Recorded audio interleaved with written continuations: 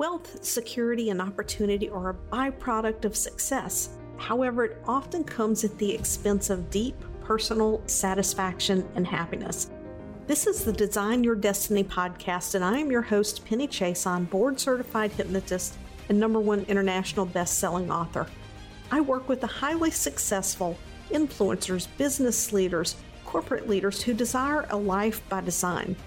In this podcast, I will bring to you succinct solo episodes and interviews that dissect the challenges of success and highlights the ways to leverage your most underutilized asset, your subconscious mind.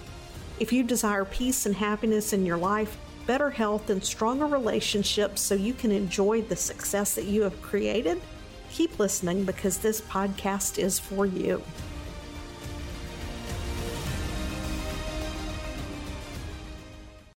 Hey everybody, it's Penny back with another episode of Design Your Destiny, and I have a very special guest today, and I invited her onto the podcast because she was a mirror reflecting some things back to me about who I need to be in business, and she has a wealth of knowledge and experience to share because I'm all about who we need to be successful and thrive in business. And this comes down to the topic at hand today, leadership and stepping up and actually building a business where you can thrive and step out of the day-to-day operations. So today I have Zhanna Lee with me. She has over 4 years experience as a COO and operations consultant for digital startups. She helps founders scale their businesses and scale themselves out of the day-to-day by training their operator to become the second in command. Her mission lies in transforming the purpose-based businesses into vehicles for growth and good. And that is a mission after my own heart. It's all about impact because sure, what is wealth? It's great for opportunities. It helps us to solve problems much more easily. But if we're not leading a life of impact and fulfillment, like what is the point? Am I right? Agreed. Absolutely agreed. Yes. So I would love for you to just take a moment and just wherever you feel led, share a little bit more about who you are, your purpose, and how you came to be in this place, because I know that you love to travel. I love following your social media and seeing your travels. So how did this all come about? Yeah, it's a bit of a funny story. I like to say that before I found operations, I was quite literally directionless. I was living in a converted Sprinter van with my boyfriend at the time. This was 5 years ago. And we were in South America, just driving wherever the wind took us. And at the time, he was scaling his first digital business. And so I was sitting across the table from him, literally 2 feet away every single day, watching him try and grow this thing. And as you do, you weigh in, you talk through problems, and it became quickly very clear to me that the things I was seeing in his business, just intuitively, were very different than what he was seeing in his business. And through a series of odd events in a few months, I ended up stepping in for what was supposed to be like a 30-day, just fill a role because somebody left all of a sudden, and ended up becoming that company's COO. Because the second that I got in the company and really started looking around, I realized that there were so many gaps within the company that to me were like giant neon sign obvious, but nobody else was looking at them and nobody was seeing them. And after enough time, I came to learn that lens, that way of looking at a company, there's a word for that, and that's operations. And so when I finally found operations and I started to really hone in that skill set and master that craft, I came to realize how powerful operations is as a lever when it comes to unlocking a business's full potential and their full impact. And so after many years and many experiences being an operator, coaching hundreds of businesses in their operations, I eventually started my own company so that I could use my own skill set and my own knowledge set as that leverage point to help business owners unlock their highest potential and really enjoy the process, as opposed to it feeling like dragging a ball and chain up a giant hill, right? Turning operations into that thing that makes growing their business fun. I won't say effortless. It's going to be a lot of hard work, but it is going to be fun work as you're doing it. And that is my goal. I absolutely love how you framed that up, especially around the gaps, because as a creative and a visionary, that was one of the things I would spend a lot of time on. I would hire coaches And I would know there was something missing. Right. And I could not put my finger on it because I didn't know what I did not know, because I have not operated at a level owning a business to have that top down view and to see all of the parts moving. I mean, it's one thing to see yourself as that successful CEO and working from that place, making decisions. But if you don't know what even needs to be in place, you don't know how to prioritize the decisions that you're making. And so right now I'm sitting on a ton of content. I'm sitting on a ton of opportunity that has been sitting there and generating no revenue because I'm creative, I'm visionary, and it's a relief to have someone come in and can see these pieces and say, oh, we have to connect this piece to that piece and get things flowing. So for someone who is in a space where maybe they have an assistant, right? I think it's important here to differentiate, because I fell into this trap. Your executive assistant isn't necessarily your operations person. It's a hugely unique skill set. And one of the things that I had to learn is that creating SOPs isn't operations either. It's one little piece, but it's not the operations of the business and even the client journey. That's just one teeny tiny piece. When someone wants to step into this role where they can begin to remove themselves out of the business, where do they even start if they're sitting at low multi-six figures and they've never had an operations person in their business? Yeah, totally. Two kind of different parallel tracks here, and I think we have time to dive into both. On one hand, the question you're asking around, how do I even start to scale a team, no matter if that's one person, 5 people, 10 people, how do I start to scale a team in a way that allows me to begin elevating myself out of that role and out of that scope of work from my very first hire, right? There's a set of leadership and hiring best practices that enable that. And on the other parallel track, we have operations as a topic specifically. And when I hire that person, when I hire my operator, how does that person help me scale myself out of the day-to-day? What should they even be doing in the business? And what are the gaps that they are there to close? So I'm pulling out that these are 2 separate topics, and let's take them one at a time. Where would you like to start? I think that's great, because to me, they were like 2 shades of the same topic, which shows where I am from that visionary standpoint. I think the logical place to start is, where do I even begin? Yeah, totally. To your point, Penny, where you spoke about, I don't even know what I don't know. And so it's been so helpful having somebody else come in and help identify those gaps. I would take it even a step further and offer that your job as the visionary and founder of your business isn't to be consistently trying to find the gaps in your company. Your job is, like, if business is a bucket, your job is to pour more water into the top of the bucket, right? That's sales, that's marketing, that's products, that's offers, that's all of the things that are bringing revenue into the company and driving the next wave of evolution and growth. Cool, water's coming into the bucket. What we know is that in inefficient businesses, there are leaks, there are cracks, there are holes in that bucket, and water is leaking out. That's where operations comes into the mix. The job of the operator, in the simplest terms possible, is to find and close the leaks. And the bigger your bucket gets, the more and more water gets poured in there, the bigger your company becomes, the bigger the cracks become, the bigger the gaps become. The amount of water, the amount of money leaking out of your business starts to exponentially compound. And so when you're asking the question, where do I get started? How do I start? The first component to that is recognizing that if you're really small, the leaks might be small. Yeah, we're losing $50 over there, $100 over there. Things could be better, more efficient, but by and large, I will be able to drive more value into my business just by focusing on pouring more water in than trying to identify and close these little gaps. As we scale, those gaps will start to cost you more and more. And so when I get this question all the time, like, when do I hire my operator? You hire the operator when it is going to be more cost effective to keep that water in the bucket and pay somebody whose entire focus, their entire lens, their entire genius is to just see the leaks, see the gaps, see the holes, find them and close them.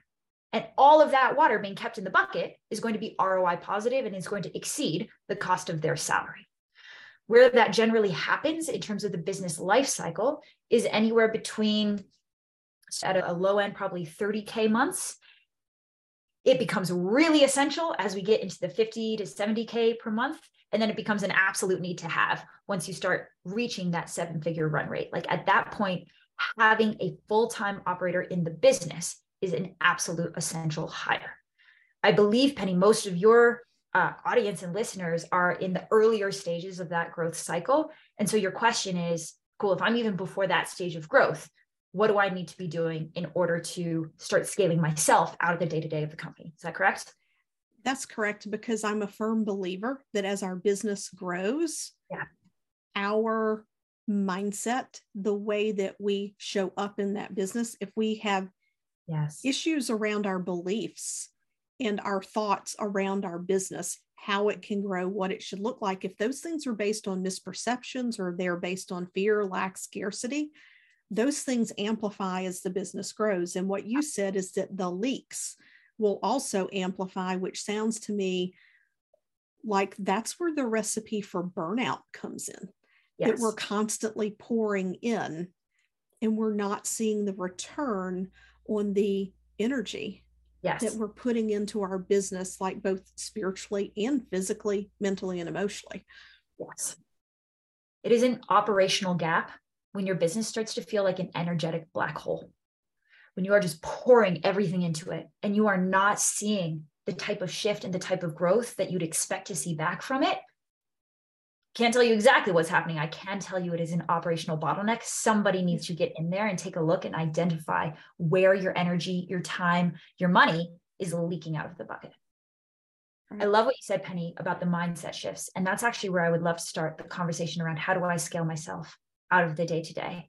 Because if your first hire may not be an operations hire, and that's okay, right? That doesn't have to be your first hire for every single business.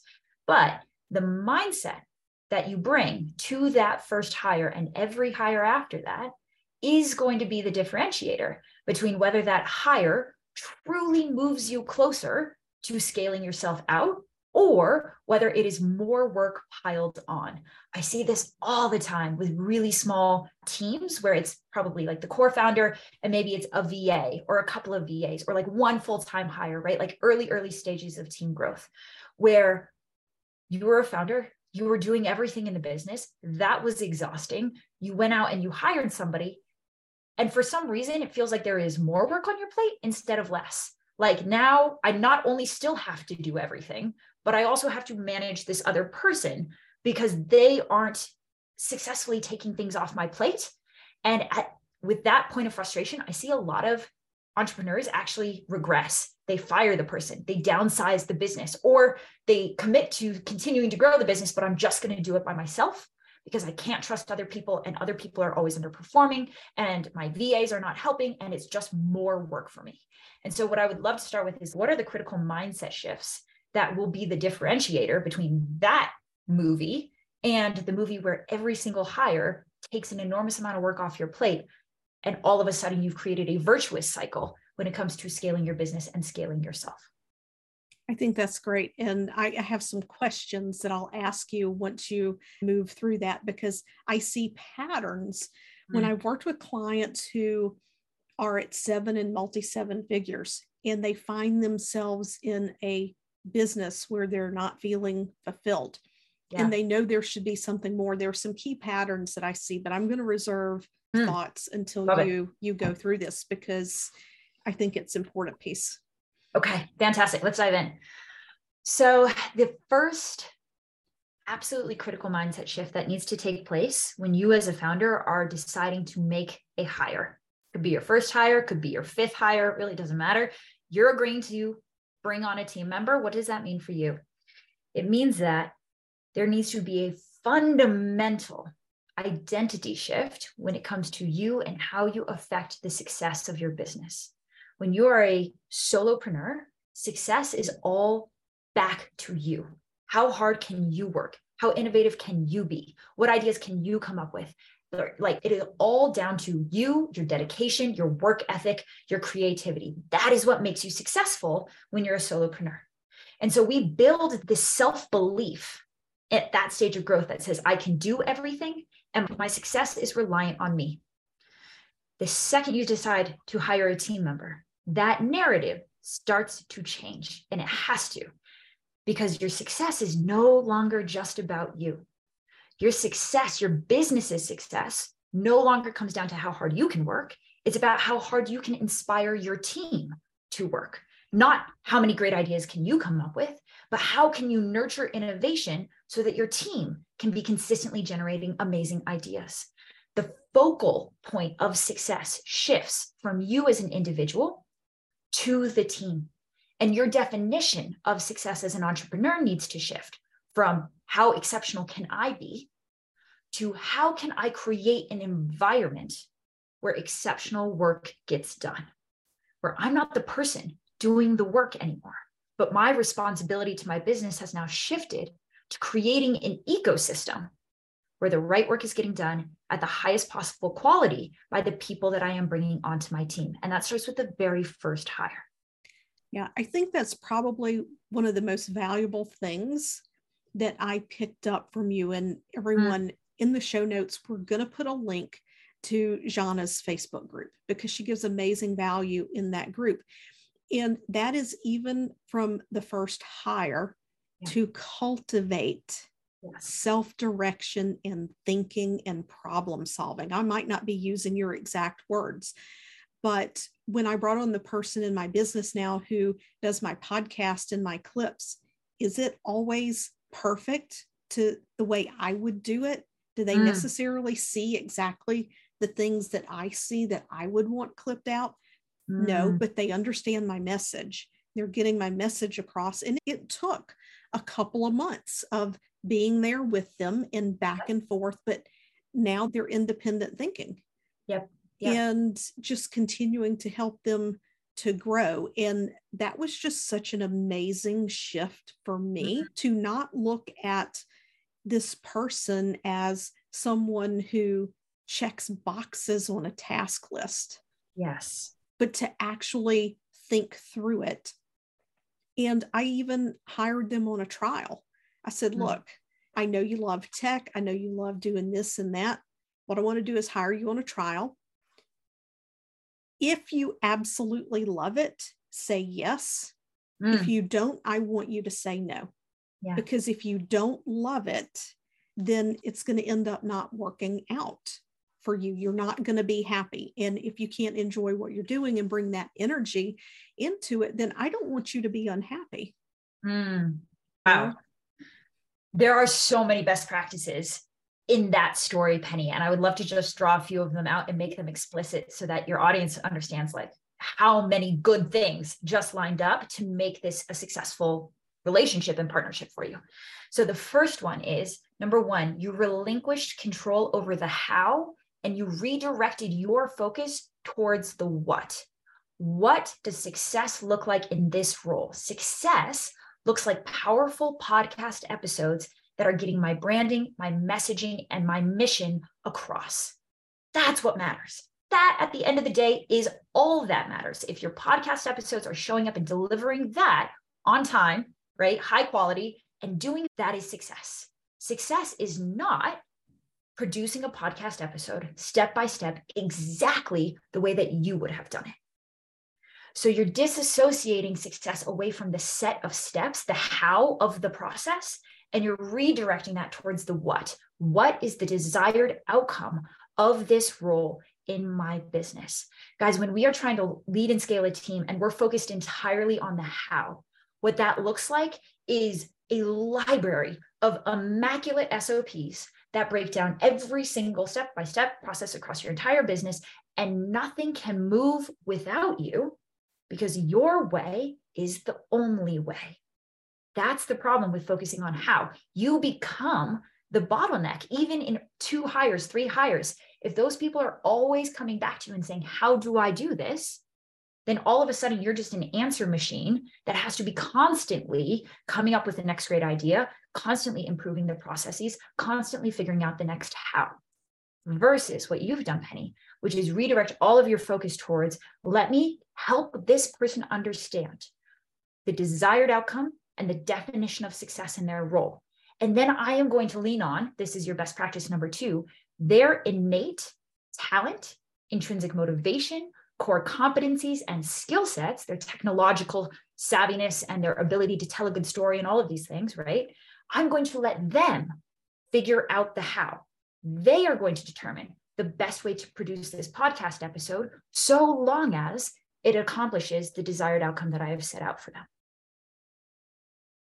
So 2 things there. Number 1, focus on the what, not the how. Number 2, put people in the roles that they are intrinsically motivated to excel in, because their skill set lines up with the skill set that is required for them to do the role and be successful in it.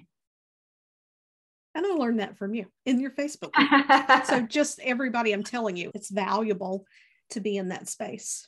I appreciate that. So Penny, well done, right? Because what you've accomplished is the ability to truly and genuinely delegate and offload the podcast production component of your business to a person that you fully trust. And yeah, it took a little bit longer, right? For you to really train them up, for them to really intrinsically grasp your message, your brand, everything that you want to communicate in your podcast. That probably took some time, but now they are up and running and rolling with it. And it has genuinely come off your plate, as opposed to if we'd gone the other direction with this, you'd be in that story of, man, I have this podcast production manager, but I have to micromanage every single step of their process. They're coming to me all the time. They're asking me questions all the time. It is creating more work for me, not less. Yeah. And sometimes those questions do come because we do Sure. make some shifts and changes. Like today, I went through my Facebook group. I found a video in the archive and I'm like, let's pull this and we're going to make this a podcast episode. So I had to record an intro. I had to record a mid-roll and just give a little bit of direction as, hey, you need to cut this piece and cut this piece and then just put it all together. So it's new and different. But I think also one of the things is to let go of control in the respect that it's okay when mistakes do happen. Yes. Because they become teaching moments.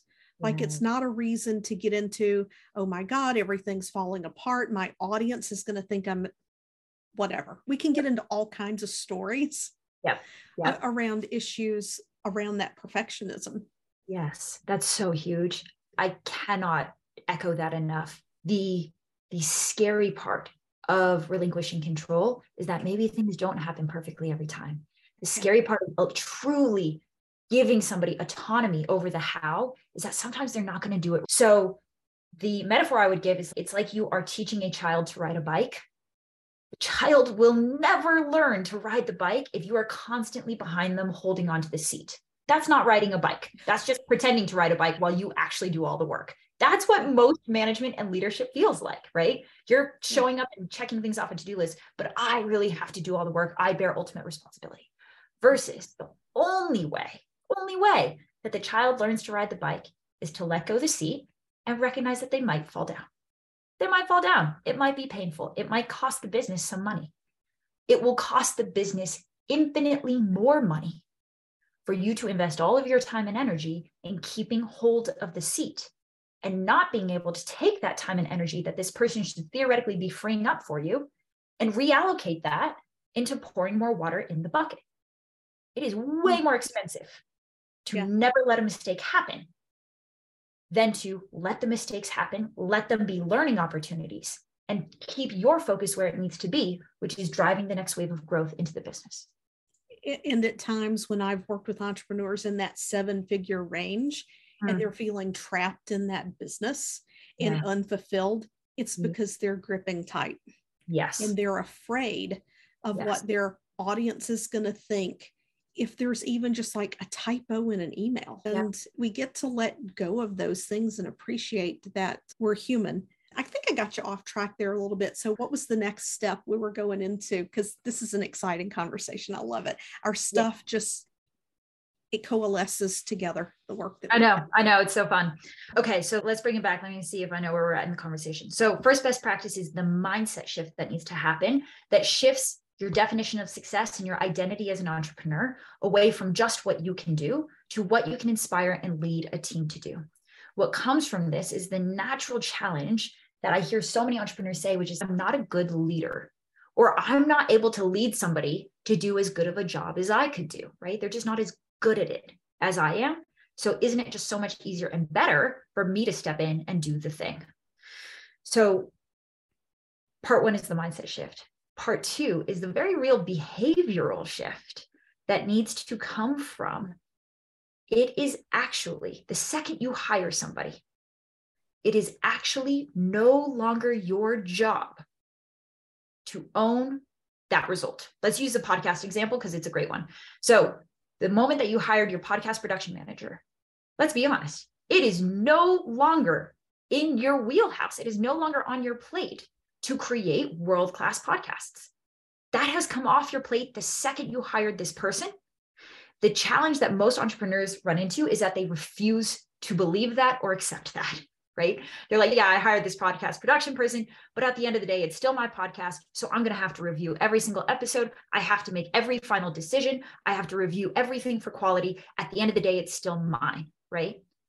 Versus the power that comes from helping that person truly understand that actually, when I hired you, ownership for this deliverable transferred from me to you. This is yours now. You are the only person in this business responsible for creating world-class podcast content. This is your job. This is literally not my job. You are the only person that will be the differentiator between exceptional and subpar work. This is yours. That feels like a scary conversation because you're transferring a ton of responsibility to this person. But the amazing thing about human nature, guys, is that when you put a performance gap in front of an A player, they will rush forward to fill it. It is actually exhilarating for them. It is exciting for them to see a place where they have an opportunity to grow and to feel like they have the autonomy to run towards it and to grow towards it. So it's actually this massive unlock of their intrinsic motivation, their buy-in, their engagement. When you place that much responsibility on them, the amount that they will step up, step in, and surprise you. I've never not been surprised by what a human being will deliver to me when I give them the opportunity to do. And so I hear a lot of limiting beliefs from entrepreneurs running small teams of, yeah, but they're just a VA in the Philippines. I don't pay them the way that I would pay like a US-based A player. I can't trust them the same way I would trust somebody that I'm paying whatever to. Guys, human beings are human beings. Doesn't matter where they live, doesn't matter how much you're paying them. Every human being is a wellspring of human potential. And you get to decide in how you lead them, how much of that potential you're inviting them to bring to the table. So the people who are the lowest on my org chart still have absolute and complete ownership for their roles, for their deliverables, for fixing the problems when they come up, for innovating on the solutions when we don't have one, for solving things in real time. And as a result, I've been able to crowdsource maximum engagement, maximum innovation, maximum creativity, and maximum work ethic from every single person across my team. And we are able to move so much faster as a result of that. I think that's amazing. And I have a question for you because I have a client in my head and I know she would want me to ask you this. Okay. How do you handle your quality control? Yeah. You have self-managed, because this is a conversation that came up yesterday regarding team, and a situation where by the time the issue was caught, there was a month of week after week of break-even revenue, zero profitability. And when they went in and they looked at what was going on, it was a quality issue from the very first person the clients interacted with when they had face-to-face engagement. So I'm just curious, how you handle that, because giving someone responsibility doesn't mean that the business as a whole still isn't our responsibility. So where is that fine line? Oh my God, such a good question. So thank you so much for raising that, Penny, because when I speak with business owners about this kind of new approach to leadership, their response is, oh, okay, so you're telling me I like put this on their plate and then it's done and I don't have to think about it again and I'm flying away. Delegation is not the same thing as abdication. Huge difference. Delegation is not the same thing as abdication. I love it. Our job when it comes to delegating to somebody is to step off of the field. Before you were a player on the field, you were wearing that hat, you were in the game, you were doing the thing. You're stepping off of the field to become a coach on the sidelines. The coach is still very much involved. The coach is not walking off the field and letting the players run the game. The coach is absolutely in it with them, but they are showing up in their role, which is as a coach, not as a player. And so when you delegate and you transfer ownership to a member of your team, you need to back that up by stepping in as their coach, or I should say stepping back, but into the role as coach, right? This is yours now. I recognize that is more responsibility than probably any boss has ever given you in the past. I get that that's scary. I get that that may be challenging. I get that maybe you've never done that before. So I am here to support you in being successful. The ownership is still yours, but my job is to set you up for success in claiming that. So what do you need from me? What trainings, what resources, what weekly check-in calls, what skill sets, what mindsets, right? What are all of the things that I need to offer you as your coach to support you in being successful running the play? But at the end of the day, you're the person stepping onto the field and making it happen, not me. So in the example of your client, right, what also needed to happen alongside that delegation was weekly check-in calls with that individual, was performance. Like my weekly check-in calls are mini performance reviews. I don't wait a month. I don't wait a quarter to tell people where they're doing well or wrong. That feedback cycle starts immediately. Day one, how could you be doing better in your role? Because I recognize I just put a huge performance gap in front of you, but you're not going at it alone. You've got me. So weekly check-in calls. We have performance reviews as part of that weekly ongoing basis. And then we are also, as part of those weekly calls, looking at the data.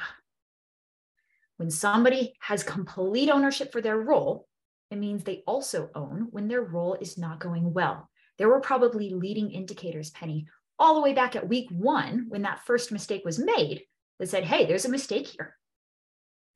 But the person in the role was not looking at that.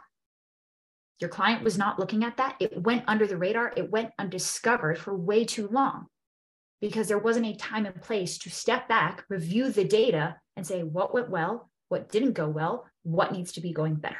Yeah, it was a reactionary process. Totally. And I can see in the past how I probably would have been that same way. Now, this is a brick and mortar business that they're running, but I think that role of just keeping your finger on the pulse. I love that you talk about being the coach because we can't walk away from it. And I see so many entrepreneurs who say, I can't wait till I'm making X amount of money and I can just hand over my copy and marketing and I never have to write another piece.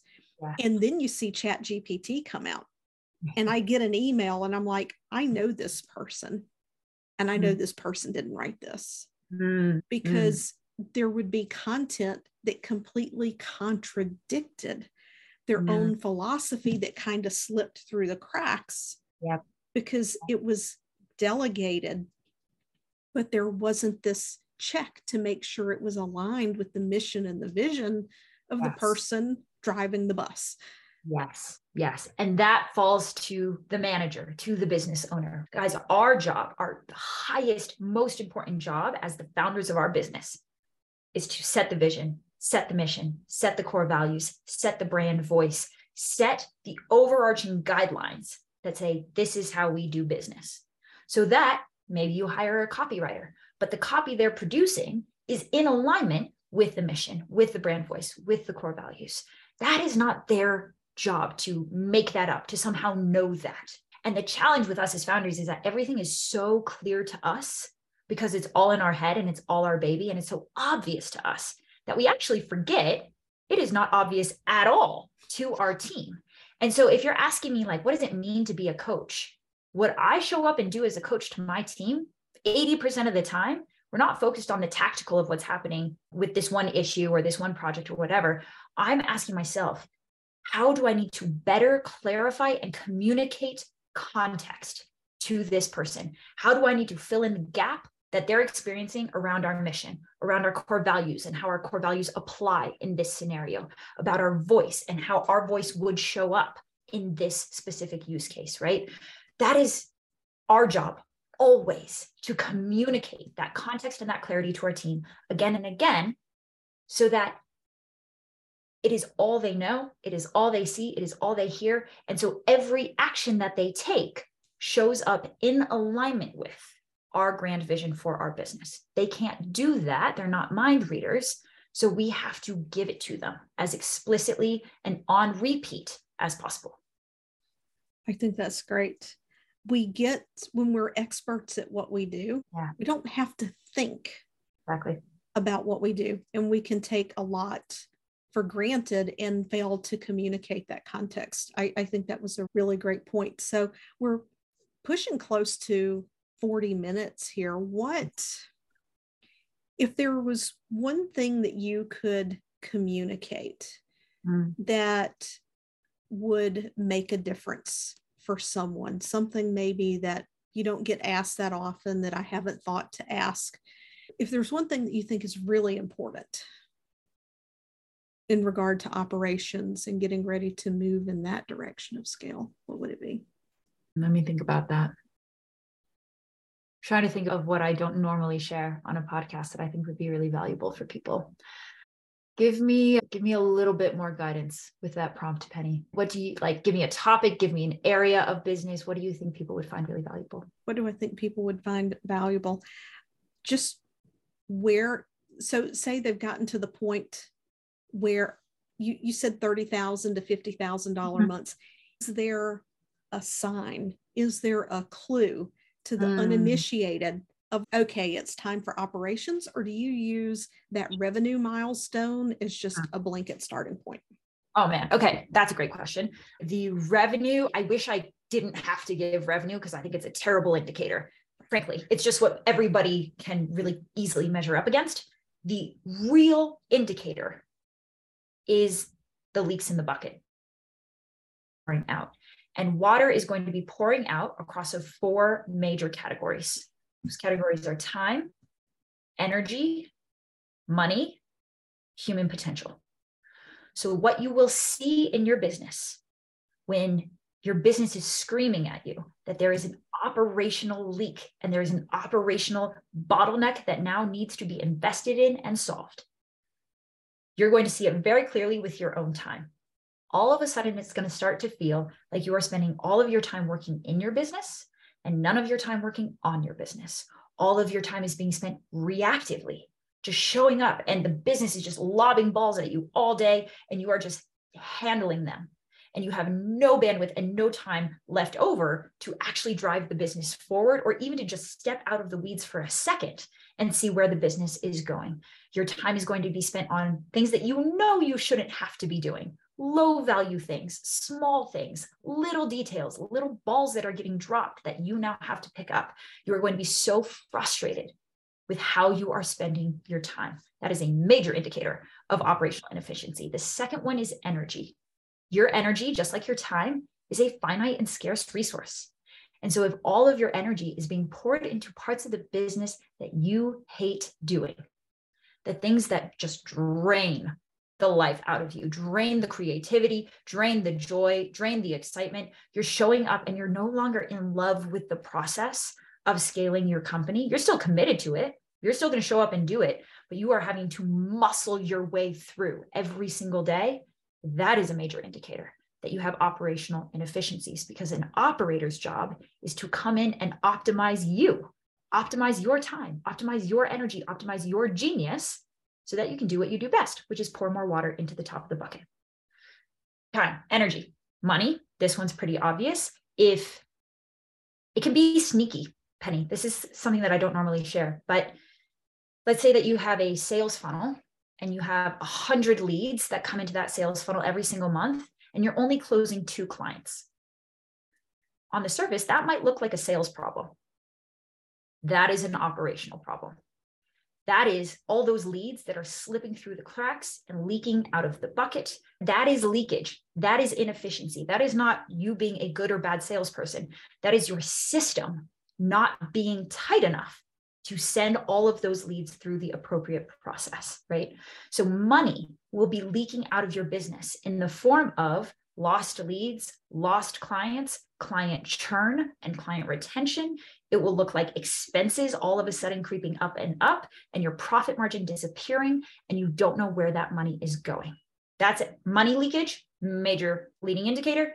And then finally, human potential. This is what we've talked a lot about when it comes to team. When it feels like your team is underperforming, when your team is just a constant source of frustration to you, when you're a constant source of frustration to yourself because you're not able to deliver your best work for your business because you're too busy doing all these other things. That is loss of human potential, yours and your team's. And it is an operator's job to come in and fix that. Does that answer your question, Penny? Yeah. And I think that's a great point that you make. And I want to tie that last piece, the human potential, back to the revenue, because we hear often, especially in the coaching and the hypnosis industry, that when you're delivering value, to raise your rates to gain that time back. But when you need that time, and if you're actually cutting clients, but your revenue is not going up because you're not raising your rates, I can see how those two things could potentially be linked, not leaked. I'm hypnotic suggestion. I'm picking up your words. How those things are linked together. I want to say I have immensely enjoyed this conversation. There is so much value here. I think we're going to take it and we're going to put a price tag of $9.99 on it, and you and I can do a 50-50 revenue share. No, I'm kidding. There's a lot of value in this episode. And if you're not in a position yet that you really understood what we discussed, bookmark this episode and come back to it later, because there is a lot of gold in here. There are some things that it took me a few years to figure out, to learn, to understand, and to begin to implement in my business. So thank you so very much for coming on and sharing your experience and your expertise with my audience. Please share with everyone where they can find you. If you have a resource that they may find helpful, share that as well. I love that. And I will say, Penny, to echo what you just said, which is, I know, guys, that this episode probably felt pretty high level. Like you might not be walking away with tactical, actionable things to change in your business or in your leadership style. And so this is to answer your question, Penny. The resource I would direct you towards, as she's already said, is my Facebook profile and my Facebook group, because on a weekly basis, I am dropping live masterclasses there and helping translate how these high-level principles get tactically executed across hiring, across firing, across management, across all the tactical things that you have to show up and do in your business. These same best practices trickle down and show up in tactical ways all the time. And I drop that on a weekly basis in my Facebook group, and it's all free. So that would be the highest resource I'd be able to offer you, is that weekly free value. In terms of resources as well, Penny, I will make sure that you have a link to an ebook, which everybody gets when they join my group anyway. But if you just want the ebook, that's cool too. And it is my deep dive into the 6 core pillars of scalable operational foundations and the most common mistakes that I see CEOs make across those 6. So that would be an amazing free resource for people as well. The final link I will leave you all with is just my website, which is spyglassops.com. So if you want to know more about me and what it is that I do, that's where I would send you. Yeah. And I know a lot of people these days are saying, I'm checking out of Facebook groups. I'm not doing Facebook groups, especially free Facebook groups. I'm telling you, if that's your attitude, you want to shift it when it comes to this, because it is where I have I shouldn't say educated myself. I have allowed myself to be educated about so many things that I have implemented into my business. So by all means, go give Jana a follow, join the Facebook group, get the download. And if you enjoyed this episode, please give me a subscribe on YouTube, leave a positive Apple podcast review. Those are always loved and appreciated. And see you all next week. Thanks, Shauna. Thanks, everybody. And thank you, Penny.